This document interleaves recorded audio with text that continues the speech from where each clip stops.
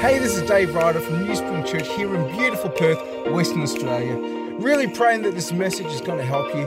If you'd like some more information about our story, just head to newspring.org.au.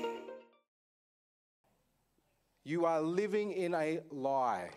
You are living in a lie. That is the title of today's sermon. You are living in a lie. Is anyone aware that you are currently living in a lie? In fact, you were born into a lie.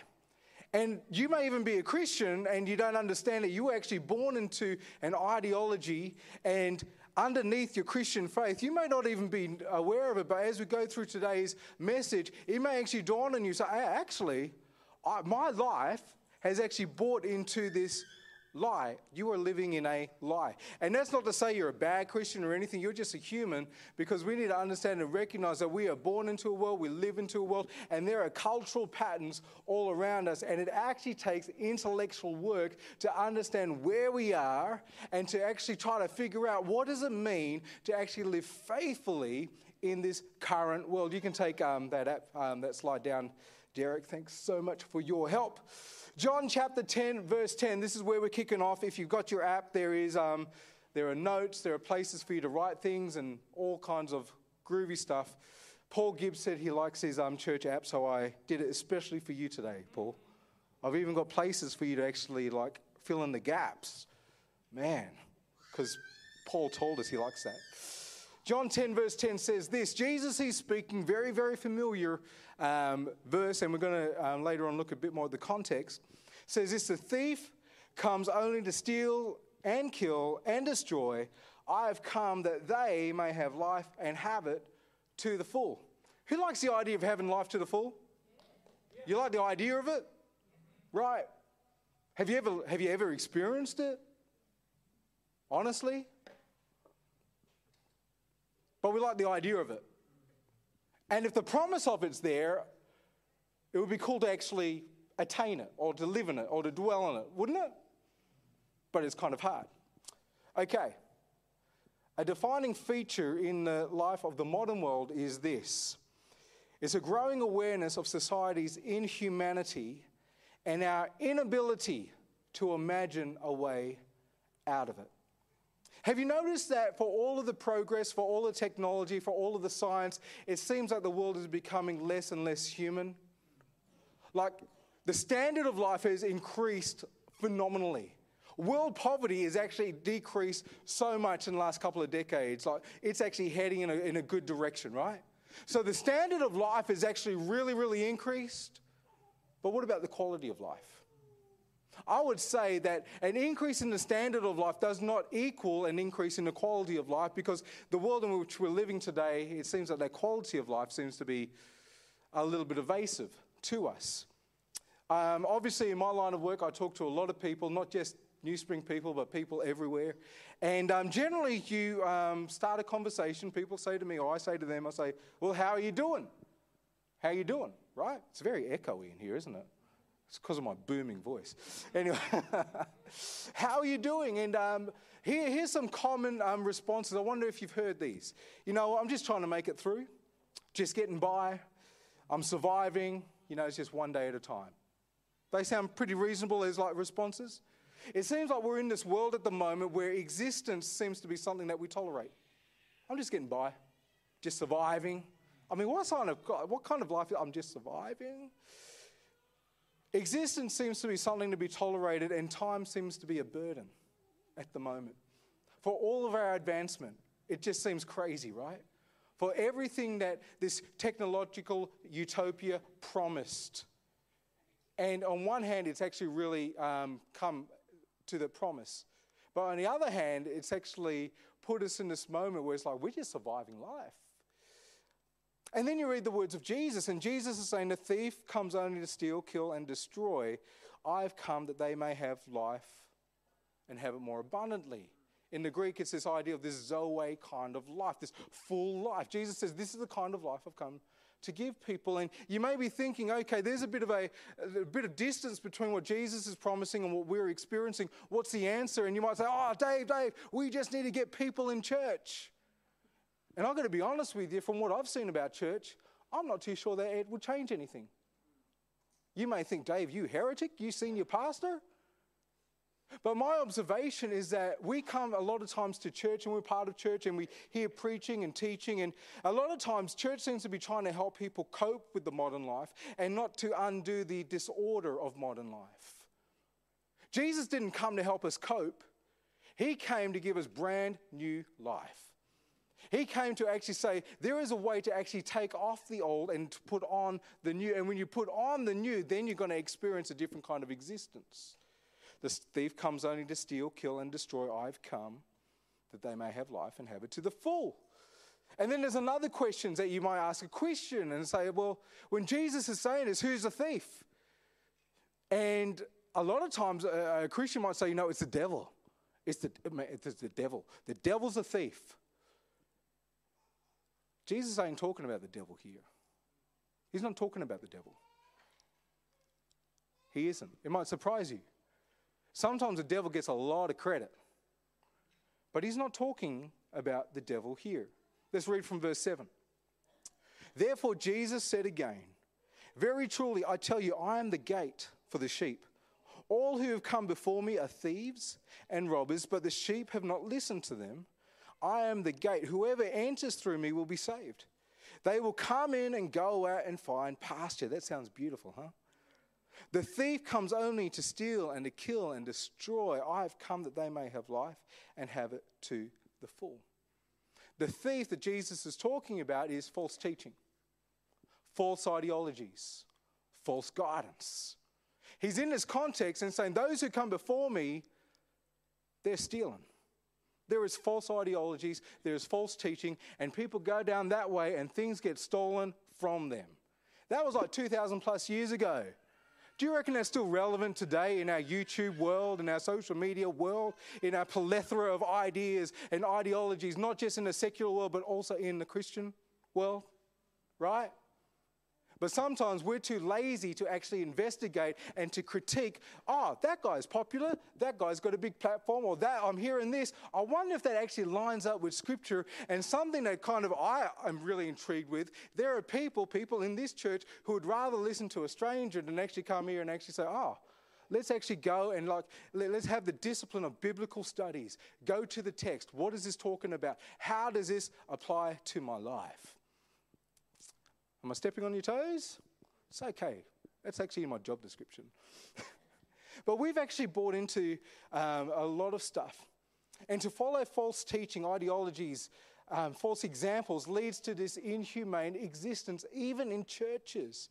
This is not the Zoe life I don't think that's the life that God's called us to live. So how do we kind of detangle ourselves from this? Well, it's actually pretty difficult. And I think that if you're a human, you'll understand this. It's because we've been born into this world. We've been born into a world that has this pervasive ideologies into it. And I reckon there's about 3 steps that we could use, which are not easy, they're difficult, they're going to take a long time. Don't think you can come and listen to a sermon and all of a sudden, bang, because seriously, I'm still trying to untangle myself, okay? I'm still trying to do this. But I think there's actually at least 3 steps that we could actually apply to our life. Number 1 is to identify false ideologies. And we're going to talk about a very pervasive false ideology and a lie that most of us, and at times even myself, have bought into. Second thing is to untangle ourselves from its grip. And the third one's really difficult, and that is to live an alternative life. If you're going to put a Christian word to it, it will be, what does it mean to live prophetically? To live prophetically means to literally demonstrate a different way of being human. There should be a contrast. That's what it means, okay? Sounds easy? I don't think it is. Verse 9, Jesus says, I am the gate. Whoever enters through me will be saved. They will come and go out and find pasture. That sounds awesome. The ideology of our world that has created this inhumane existence can be summed up in one sentence.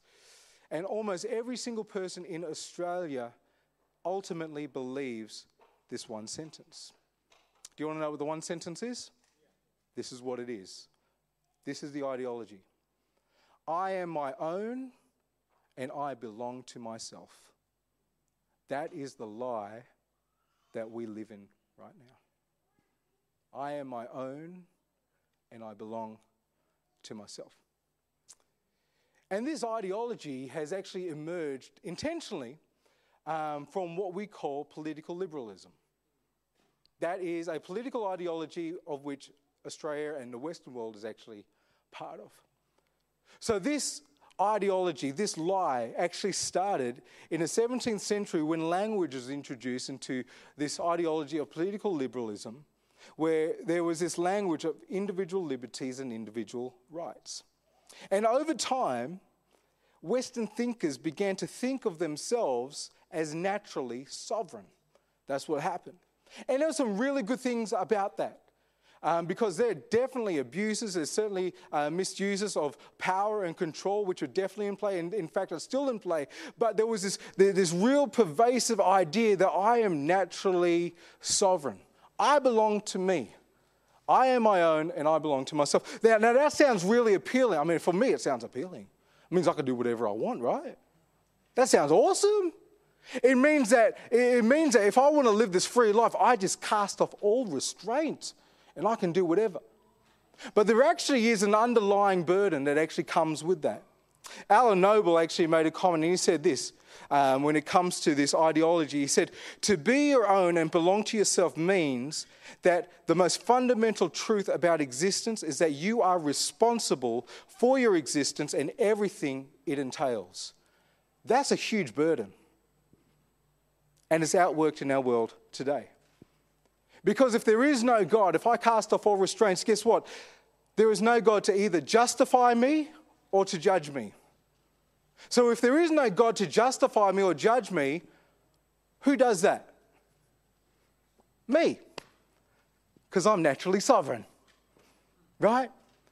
So if I need to naturally justify me, I wonder why we have got this epidemic where we are just constantly trying to brand and rebrand and rebrand. And I'm actually this, but I'm actually going to crop, I'm going to filter, I'm going to do a cool little dance, I'm going to present myself, I am actually going to rebrand myself to the world. Why is that? Because ultimately, if you cast off God, you are responsible for actually justifying your existence. Now, you might be saying, that's why we need to stay away from technology. That's why you need to understand what technology is being used for. Let me say this, especially if you're a parent, we've got young kids. I understand that when Jackson and Kayla, when they're young adults, they are going to be thrust into this world where they are just going to be there's going to be so much technology around. If I put my head in the sand right now, I am not in a position to provide any guidance or any leadership to them. So if you are a parent, you need to simply be engaged. You need to understand what is happening. And it's going to take a long time because it is complicated. We've got AI and all these crazy things which are happening at the moment. And if we are not at least engaged with the conversation, they are going to be thrust into this world and they're going to be looking around, and we are just not able to actually provide any help. Technology is also a great thing. It enables us to do a lot of great things. But can you see that if I'm responsible for my own existence, that is why we've actually got some of these things happening at the moment. And let me say this, if I honestly believe that I am my own, I belong to myself, and I'm responsible for my own existence, I may not use Instagram or TikTok, but you will use something else. It might be your job, it might be relationships. It will be something to actually justify your existence if you don't have God. Is that making sense? We're going to have to think a little bit. So this has actually created this society of sovereign individuals with this huge burden. And when I look into the world, I'm not angry. I have deep compassion. Because I think that the burden of actually holding this stuff, it must be absolutely crushing. So I want to come alongside and actually help with that. Stuff. So the idea is that if I'm liberated from all social, moral, natural, and religious values, I become responsible for the meaning in my own life, and this presents two possible outcomes. First one is this, is that I'm going to actually affirm this ideology. If I affirm this ideology and I need to justify myself, guess what? I'm trying to optimize every single part of my life. I don't know if you're on Instagram, but in my reels, like almost every second reel is a life hack at the moment. There's a life hack. And what's the purpose of a life hack? To optimize your life. Optimize my time, my health. Like seriously, I can even, like it was telling me this morning, I can optimize my health simply by determining when I have my coffee. Like trying to tell me I am a coffee addict. You guys know that. But it's like there are life hacks. Why is that? Because we bought into this and we're wanting to optimize it. Everything. I need to discover new ways to be and to do and to work better. The second outcome is like, if I'm not going to affirm it, I'm going to resign from it. Right? I'm going to like check out. And what happens then I engage in mindless entertainment. You're sitting on your Xbox and your PlayStation. You come home from work, instead of being engaged with your family, you go straight to your computer or straight to your movies, and we go into this mind-numbing mode. Yeah? That's what happens. Now, both of these outcomes, guess what they feed? Consumerism. Both of these outcomes. Okay? Understand, this series is about talking what it means to be human. So we're trying to get underneath a little bit. All right? So just a quick recap. This is the lie we're bought into. I am my own. I belong to myself. Two possible responses. I affirm this. I resign from this. Both of which feed consumerism. Let's chuck up our slide that we've been looking at this whole year so far. Can you chuck up that slide? The goal. There we go. So this year we've actually been breaking down a theological framework which has been used for a long time using contemporary language. Creation, fall, redemption. We're actually breaking it up and saying, okay, the Bible story, the Bible is actually about the goal, mess, and the plan, if you break it down. That it seems that the Bible is bookended with what God's goal and what his dreams are for humanity and also for creation, for this world. There is a mess which is more complicated than what we know. It's more than Adam and Eve eating of some fruit. No, it involves other Elohim, other heavenly beings who rebel as well. And then it also involves this casting out of other heavenly beings over different regions. It's very, very complicated. It's more complicated than what we think. And then the rest of the Bible is pretty much God's plan. And we're saying this, all right? If you are saved, guess what you're saved to? You're saved to the goal. You're saved from the mess. You're saved to the goal. But if you are a professing follower of Jesus Christ, you are saved to the goal, but you are also now part of the plan. We've been talking about that. So returning to this goal about living this true humanity, this one people that Ephesians talks about. Jesus gave God the name Father, so we're family. So returning to this paradigm, living in the story of God, is actually completely opposed to the ideology of this world. And that's what makes living as a Christian really hard. And it means that we have to continually renew our mind. It's an intellectual process to be continually rethinking. Because we live in a world that says that we're all autonomous, or at least is championing that value. It says that we're all free, that we are atomized individuals. That ultimate freedom is actually found by breaking free of all restraints. And it sounds great. The problem is what we're seeing in the world is that there is people are not free. They're actually trapped. They're in a lot of trouble.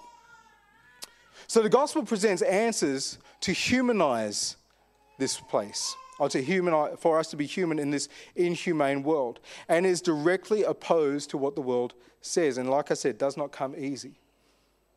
In fact, the first question and answer of the Heidelberg Catechism, which was written in 1563, imagine that, 1563, this catechism, the first question was this: what is your only comfort in life and death? And the answer is this, it's in your notes, that I am not my own, but belong body and soul to my faithful Savior, Jesus Christ. We're living in a lie and an ideology that says you are your own, you belong to yourself, and Christianity is emphatic, it doesn't even blink. It says you're not your own, you actually belong to God. And the implications are very, very difficult. Because belonging to God is not like a mere doctrine. It's actually a reality that is supposed to be touching and shaping every part of who I am. And if Jesus really does offer true life, real life, Zoe life, and that actually is an option for us in this inhumane world, well, I want to actually live in that reality. The catch is, I'm going to have to live diametrically opposed to the way of this world. Matthew 16, verse 25. Jesus speaking, and he says, "For whoever wants to save their life will lose it, but whoever loses their life for me will find it." I mean, we rattle these verses off all the time, eh? We preach about it, we sing about it. How about we live it? That's hard. I'm with you. That's really hard. Because belonging to God, this is what it means, all right? To actually posture yourself where you could possibly live in this true life. This is what it means. There actually are some limitations. Freedom is actually, paradoxically, freedom is actually found in some limitations. If you're a parent, you know that's true of your kid, don't you? You take off all restraint for your kid, but you start putting in some restraint and some limitations. If you're a Christian, you think you can do whatever you want. You're part of the New Spring family. I'm free. Wait a minute, there are limitations. Of course there are. The gospel brings limitations. Now, you're not going to put that on a t-shirt and try to sell it. Like church merch is not going to come to Jesus. There are limitations. But it is part of freedom. So belonging to God does mean that there are obligations. There are responsibilities. There really are. Like if you're part of the family of God, there should be some obligations. There should be some responsibilities. That's not me saying that. That's actually the Bible story saying that. There are some responsibilities. Belonging to God actually does have rhythm to it. Part of the rhythm is there's sacrifice, isn't it? Hospitality is actually part and parcel of what it means to be made in the image of God. Hospitality, radical hospitality, is actually not an option. That's actually who we are as people of God. Humility, whoa, that's huge. Especially when you're with people who you disagree with. Whoa. This posture of learning, repentance and reimagining. So this year, we've been pondering this question: what does it mean to be a faithful church? What does it mean to return to the goal? What does it mean to live as this true humanity? And with that, we've been saying that part of our journey as a church is that we are trying to figure it out. Because the world is more complex than just memorizing a Bible verse or going to the next spiritual experience. I've done all of that, been there. I've done everything you could possibly imagine to come on the other hand and have absolutely no transformation happen whatsoever. But to actually do the work of salvation, work out your salvation. To understand, Jesus, what are you talking about? How do I live my life? How do I untangle myself from this mess? And not just untangle myself. How can I untangle myself from this mess so that I can be a light, because the world is stumbling around in the dark? And if people are stumbling around in the dark, the most obvious thing to do is to turn on the church. The church is not turned on, but we could be. And it means to have a posture, a life that is going in that direction. 1 Corinthians 6:20, I'm going to read this and then we're going to finish up.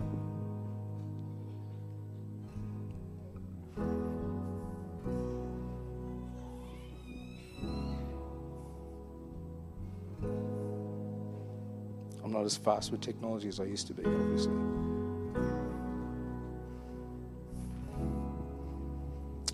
Do you not know that your bodies are temples of the Holy Spirit? We've talked a bit about temple, haven't we? Temple is a place where God reigns. It's a literal place that we would call the kingdom of God. Do you not know that your bodies are temples of the Holy Spirit who is in you, whom you have received from God? You are not your own.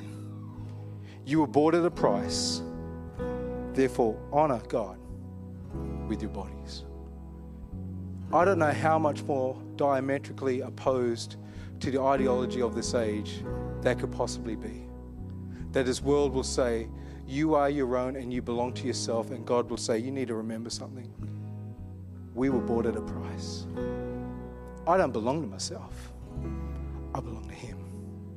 And I want to untangle myself from this lie that I live in. How about you?